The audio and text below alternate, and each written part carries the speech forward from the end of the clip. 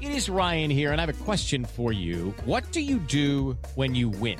Like, are you a fist pumper, a woo-hooer, a hand clapper, a high fiver? I kind of like the high five, but if you want to hone in on those winning moves, check out Chumba Casino. At ChumbaCasino.com, choose from hundreds of social casino-style games for your chance to redeem serious cash prizes. There are new game releases weekly, plus free daily bonuses. So don't wait. Start having the most fun ever at ChumbaCasino.com. No purchase necessary. VGW Group. Void where prohibited by law. See terms and conditions. 18+.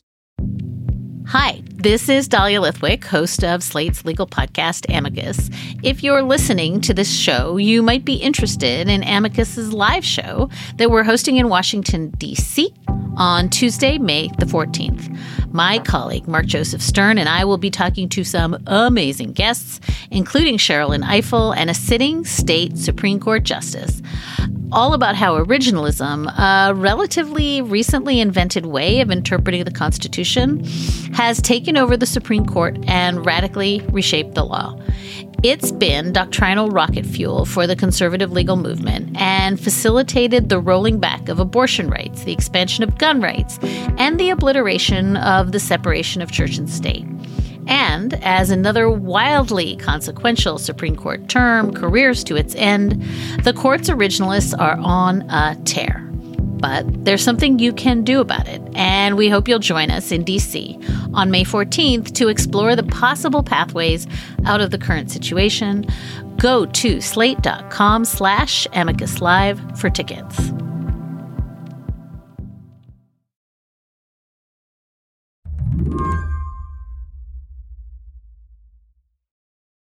So, Jim, I'm wondering if we can start off with the werewolves. Is that possible? You know, I don't know if I ever really memorized the story. And I don't know if the story was also told in a very clear way. This story wasn't told in a very clear way, but Slate's Jim Newell knows the basics. Oh, you ever watch a stupid movie late at night hoping it's going to get better, don't get better, but you keep watching it anyway? The werewolves in question were being discussed by Republican Senate candidate Herschel Walker in Georgia. I was watching this movie called Fright Night, Freak Night, or some type of night, but it was about vampires. I don't know if you know vampires are cool people, are they not? But I'm going to tell you something that I found out. A werewolf can kill a vampire. Did you know that? I never knew that, so I didn't want to be a vampire anymore. I wanted to be a werewolf. But then anyway... Given that Walker is in a very tight runoff race for the last seat in Washington, you'd think it'd be focused on stuff like the economy, election security. But that is not what comes across here. While this anecdote ends with a message about the importance of faith, it takes the long road to get there.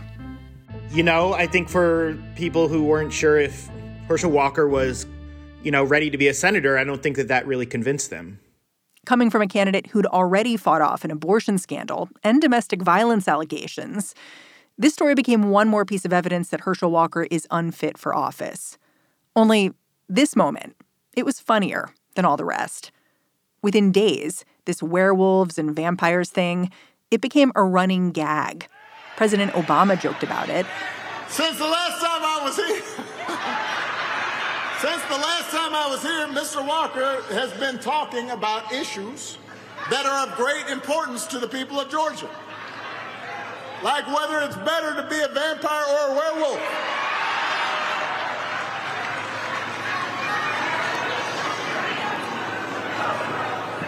This is a debate that I must confess I once had myself. When I was 7.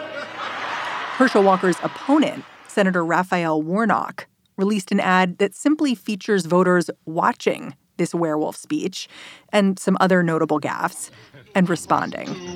What the hell is he talking about? Is he serious? Is he for real?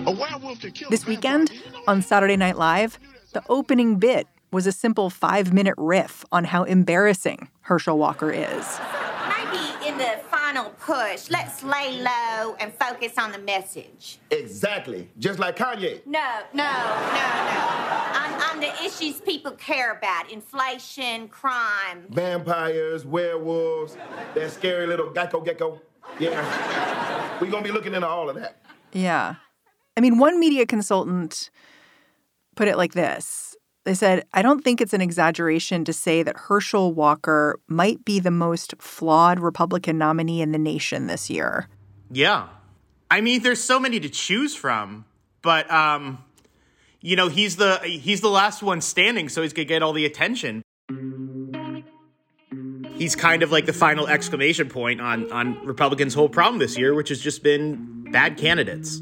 If I look at all this, it looks like Herschel Walker has become something of a joke. But could he still win in this runoff? Yeah, certainly. Having said all that, certainly. Today on the show, Georgia is going to the polls again. The result here won't change the balance of power in Washington, but it might answer the question, how purple is Georgia anyway? I'm Mary Harris. You're listening to What Next? Stick around.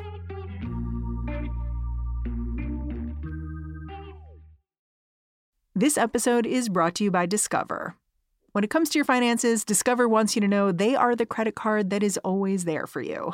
With 24/7 U.S.-based live customer service, everyone has the option to talk to a real person anytime, day or night. Yep, that means no more waiting for, quote, normal business hours just to get a hold of someone. We are talking real service from real people whenever you need it. Get the customer service you deserve with Discover. Limitations apply. See terms at discover.com/creditcard. This Senate race, the one between Herschel Walker and Raphael Warnock, is sort of the final piece in the midterms puzzle. So for folks who haven't been paying a ton of attention, I'm wondering if you can just step back a little bit, update us on where we left off, like the last time Georgians voted, which was November. Sure. So November 8th, you need to get 50% to avoid a runoff in Georgia. This is like just a Georgia thing. Yeah, I mean, some other states have runoffs. But yeah, in Georgia, it was, I think, about 49-48 Warnock. So no one broke 50. There was a libertarian candidate who got, a couple percent. So it was headed to a runoff. And I think that was, even though it was so close, I think a lot of the campaign groups working in this race expected it to. So withheld some of their fire for the runoff. Part of the idea was Brian Kemp is a pretty popular governor there. He beat Stacey Abrams pretty soundly. He got about 54% of the vote. So was the thinking he would kind of bring Walker up with him? Yeah, Walker could kind of ride his coattails. And maybe he helped Walker to an extent, but Walker still got about 200,000 fewer votes than Brian Kemp did. So it's just a real softness in this candidate. There are some crossover Republicans who are saying, I'm going to vote for that other guy instead. Yeah, I mean, it's a soft candidate, and also Warnock is the best fundraiser for Senate Democrats, too. So he had, plenty to work with there. Interesting. Yeah, it's a combination of those couple of things. And, Warnock is an incumbent, too. But you have to think anyway, if it wasn't Herschel Walker, someone with so much baggage and someone who's not very good on the stump, that they may have had an easier time and may have gotten it done. So let's talk about strategy here. For Raphael Warnock, we talked about how there were these signs that he was attracting crossover voters. So is his strategy basically, let's do more of that? Like, let's convince these folks who may feel a little uneasy about Herschel Walker that, I'm their guy. Yeah, well, I mean, they have both approaches. They have, organizing groups in Georgia, like New Georgia Project, that had their kind of 10-year plan to make Georgia blue and were successful in 2020. And that's about base turnout. Yeah, so they have that part of the equation. They're still trying to putting a lot of money into ground game and turning out the base. But yeah, there is a lot of persuasion efforts going on here. You're seeing in some of these ads that they're doing where maybe you get, someone who may have been a Republican voter and they say, I just can't vote for Walker. I can't bring myself to do it. I'm a lifelong Republican. I'm an independent. I usually vote Republican. But there is no way that I can vote for Herschel Walker. The lies and the bizarre statements, I just don't get it. So you're trying to, help keep some of those swing voters there. And there's also, some of the people I talked to in my story, they are putting resources into rural Georgia, too,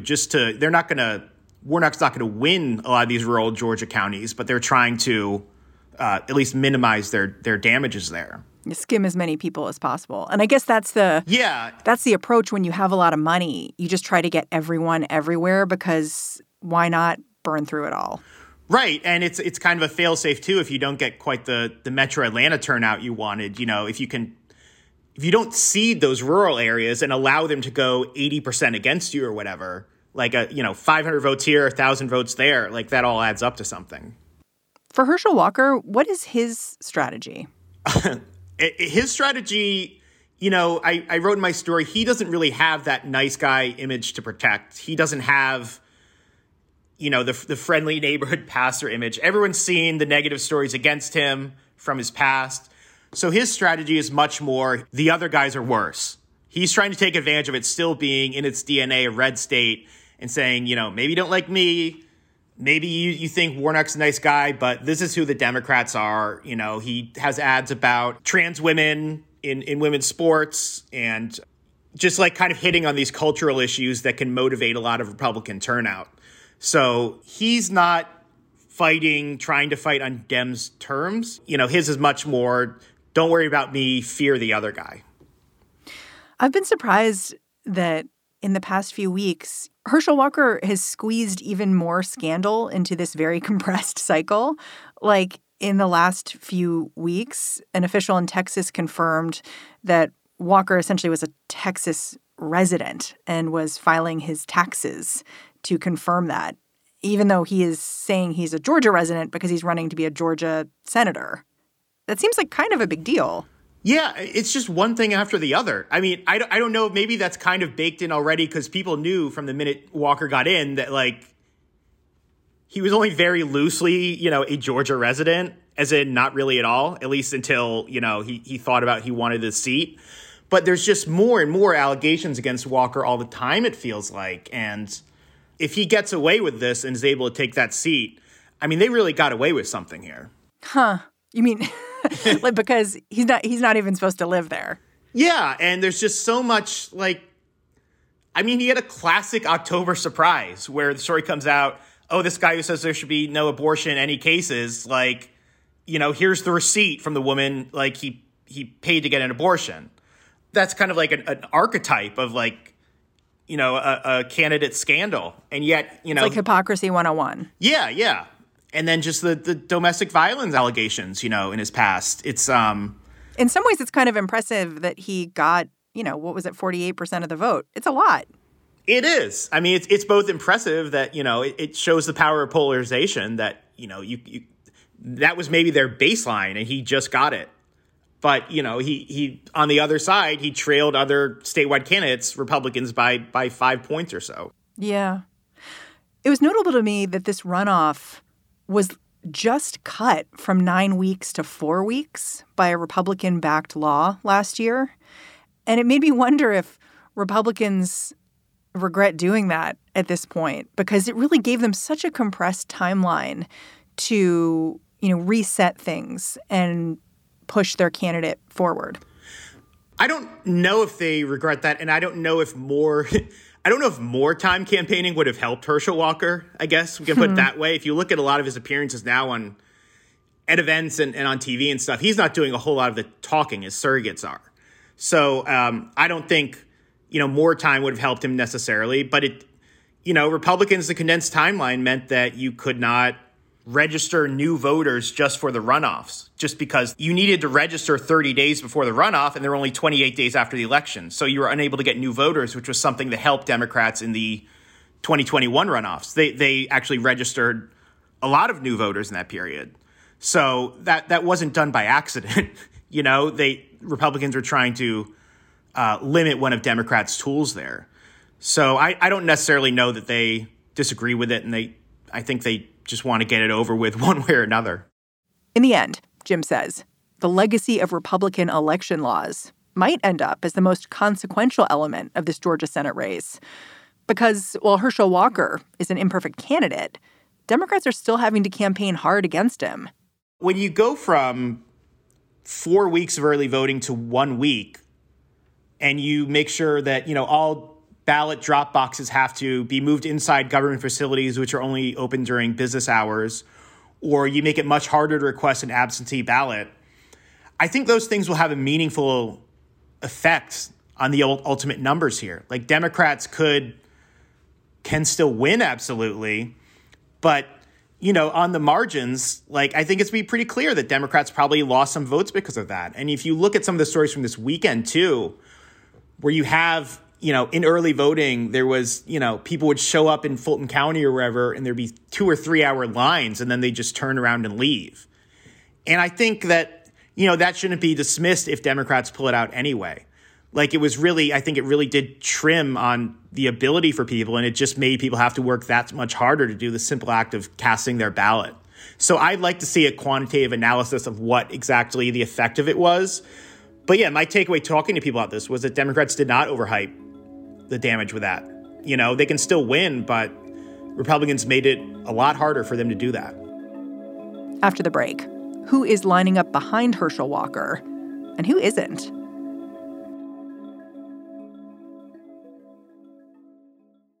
This podcast is sponsored by Ramp. Are you the decision maker in your company? Consider this. For the first time in decades, there's a better option for a corporate card and spend management platform. Meet Ramp, the only corporate card and spend management system designed to help you spend less money so you can make more. Most corporate credit cards offer points as incentives, but those points amount to less than their worth in real cash value. Ramp's business cards offer you cash back, real money in your pocket. Plus, you control who spends what with each vendor. And Ramp software collects and verifies receipts automatically, which means you'll stop wasteful spending and close your books in hours instead of days. Businesses that use Ramp add up to 5% to their bottom line the first year. If you're a decision maker, adding Ramp could be one of the best decisions you've ever made. And now get $250 when you join Ramp for free. Just go to ramp.com/easy. Ramp.com/easy. RAMP.com/easy. Cards issued by Sutton Bank and Celtic Bank, members of FDIC. Terms and conditions apply. In these final days before the runoff, Jim Newell says Republican figures have been coming out of the woodwork to lend support to Herschel Walker. Texas Senator Ted Cruz has made trips to Georgia. So has Senator Lindsey Graham. But maybe the most consequential endorsement has come from Georgia's recently reelected governor, Brian Kemp. After distancing himself from Walker during the general, Kemp is now showing up in full force with the confidence of a guy who has just won office. It was not that Kemp didn't support Walker or something in November. He did, but he never held a rally for him. He was basically focused, understandably, on winning his own race, which even though he was favored, it was still Stacey Abrams, and he still won by 7 points. He ran a good campaign. Is it fair to say that Governor Kemp thought of Herschel Walker as, potentially an albatross? I mean, he may have. I think that, since the general election, Kemp has campaigned with Herschel Walker. He has shot footage of him campaigning, has been used for a couple of different ads. And then there's one direct-to-camera ad that he shot for one of the Republican super PACs. So he's trying to use his relative popularity to drag Herschel across the line. And also critically, he's lent out his get out the vote operation, which he kind of built out of necessity, to a Republican super PAC to help with that element of it. What's in it for Brian Kemp to do all this work and open up the spigot of money for Herschel Walker? Well, one, in terms of opening up the spigot of money, the money is going to Kemp's team, because the Senate Leadership Fund, the super PAC that's borrowing his grassroots group, paid a couple $1 million to Kemp's organization for the ability to use this. But I think Kemp also wants to show that he's a good soldier, that he's going to help do whatever he can to get Walker over the finish line, now that he doesn't have to worry about any of that, splattering back on him and his own campaign. And I think he just wants to show his ability as a kingmaker in Georgia. He could make a narrative like Walker was dead in the water until he got my help, and then I put him over the top. I don't know what Brian Kemp's future ambitions are. Maybe eventually he wants to run for Senate or president. But it would be kind of another arrow in his quiver that he would have to show, look what I was able to do. Yeah. And I guess if Walker doesn't win, he has that nice plausible deniability of it just wasn't the right candidate. Yeah, exactly. It was his fault. It's interesting to me to look at who is not turning out to give Herschel Walker a boost in this race. Because, while Herschel Walker is personally close with Donald Trump, he's talked about them vacationing together at Disney World years ago. Trump has not shown up to stump during this runoff. Right. Do we know why?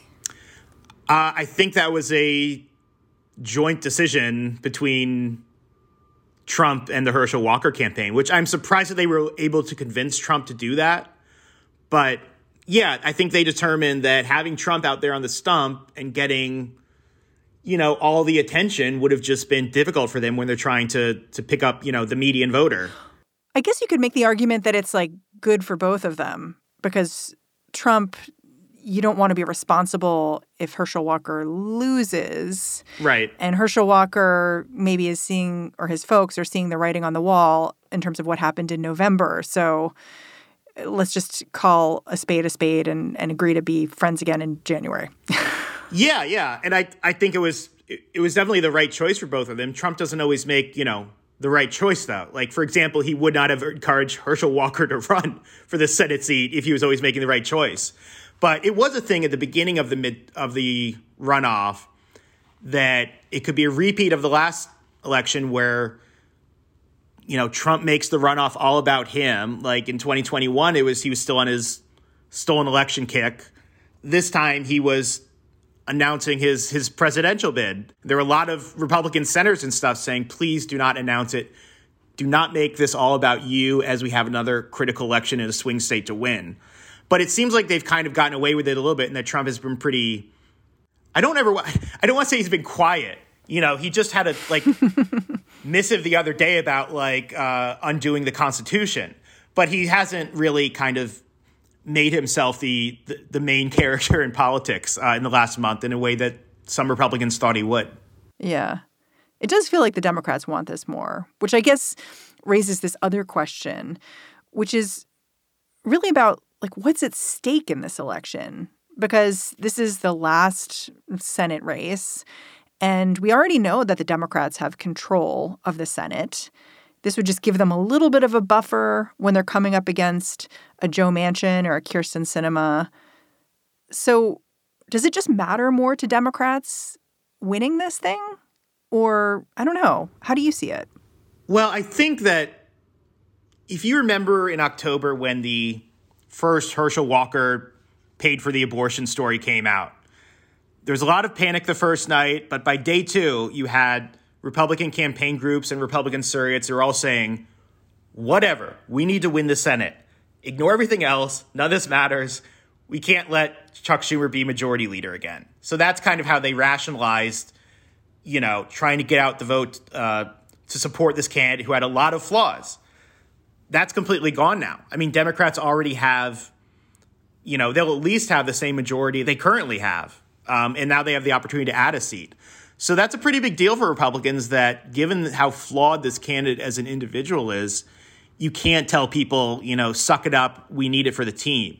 There are some smaller stakes. It's better for Republicans to have 50 seats instead of 49 because you get, much more advantageous position on committees and you can slow up Democrats a little bit more. But, people don't necessarily understand all of that. So I do think, I think both sides could have an issue with Senate control already being decided. There might be some, Democratic voters, too, who are low propensity, who might think, okay, well, I read on the news every day about how the Senate control is decided. I guess I don't need to show up anymore. But I do think it hurts Republicans more because they have the more flawed candidate. And so if you don't have that lever of you need to do this just for the overall number. Just suck it up. Yeah, it's a lot harder, on the margins to kind of get everyone out that you need to get out. In the piece you wrote about Georgia this week, you said one could write a history of American politics from 2020 to 2022 through the prism of Georgia. So it's only appropriate then, with this runoff, that the state gets to write the final chapter. Do you really think this is the final chapter? Well, no. The story continues. I do think so. After this, you will have Jon Ossoff will have another 4 years in his Senate seat. The winner of this runoff will have 6 years. There won't be another governor's race for 4 years. So there'll be the presidential race. I mean, it's a lot of money is going to go into it for the presidential race. But if you look at what happened in Georgia where, it was the center of the universe with the runoffs and with Trump's efforts to steal the election. There's still, there's DOJ and county level investigations into that ongoing still. There was the Republicans' voter law, which was a huge controversy in 2021. You have Stacey Abrams and Brian Kemp in this kind of heavyweight rematch for governor's race. And then you have the most expensive Senate race in the country that, won't decide control, but, is one of the 2 or 3 most important. So it's kind of been just a lot. And I think Georgia, it'll be interesting to see kind of how Georgia proceeds from here. Is it going to take a path like Virginia where it kind of breaks that threshold of turning blue and then just gets pretty comfortably blue, at least in terms of federal races? Or is it going to be a North Carolina where Obama won that in 2008 and Democrats really haven't won a whole lot else there since? I don't know. It'll be interesting to see how that develops. But when I say it's, I do think that this runoff, it's the end. I mean, it's officially the end of the 2022 midterms, but I do think it ends a really distinct chapter here. Jim Newell, I'm super grateful for you coming on the show. Thanks for doing it. Thank you. Jim Newell is a senior politics writer for Slate. And that's the show. What Next is produced by Elena Schwartz, Carmel Delshad, and Madeline Ducharme. We are getting a ton of support from Anna Phillips, Jared Downing, Victoria Dominguez, and Sam Kim. We are led by Alicia Montgomery and Joanne Levine. And I'm Mary Harris. You can go track me down on Twitter, say hello. I'm at Mary's Desk. Thanks for listening. I'll catch you back here tomorrow.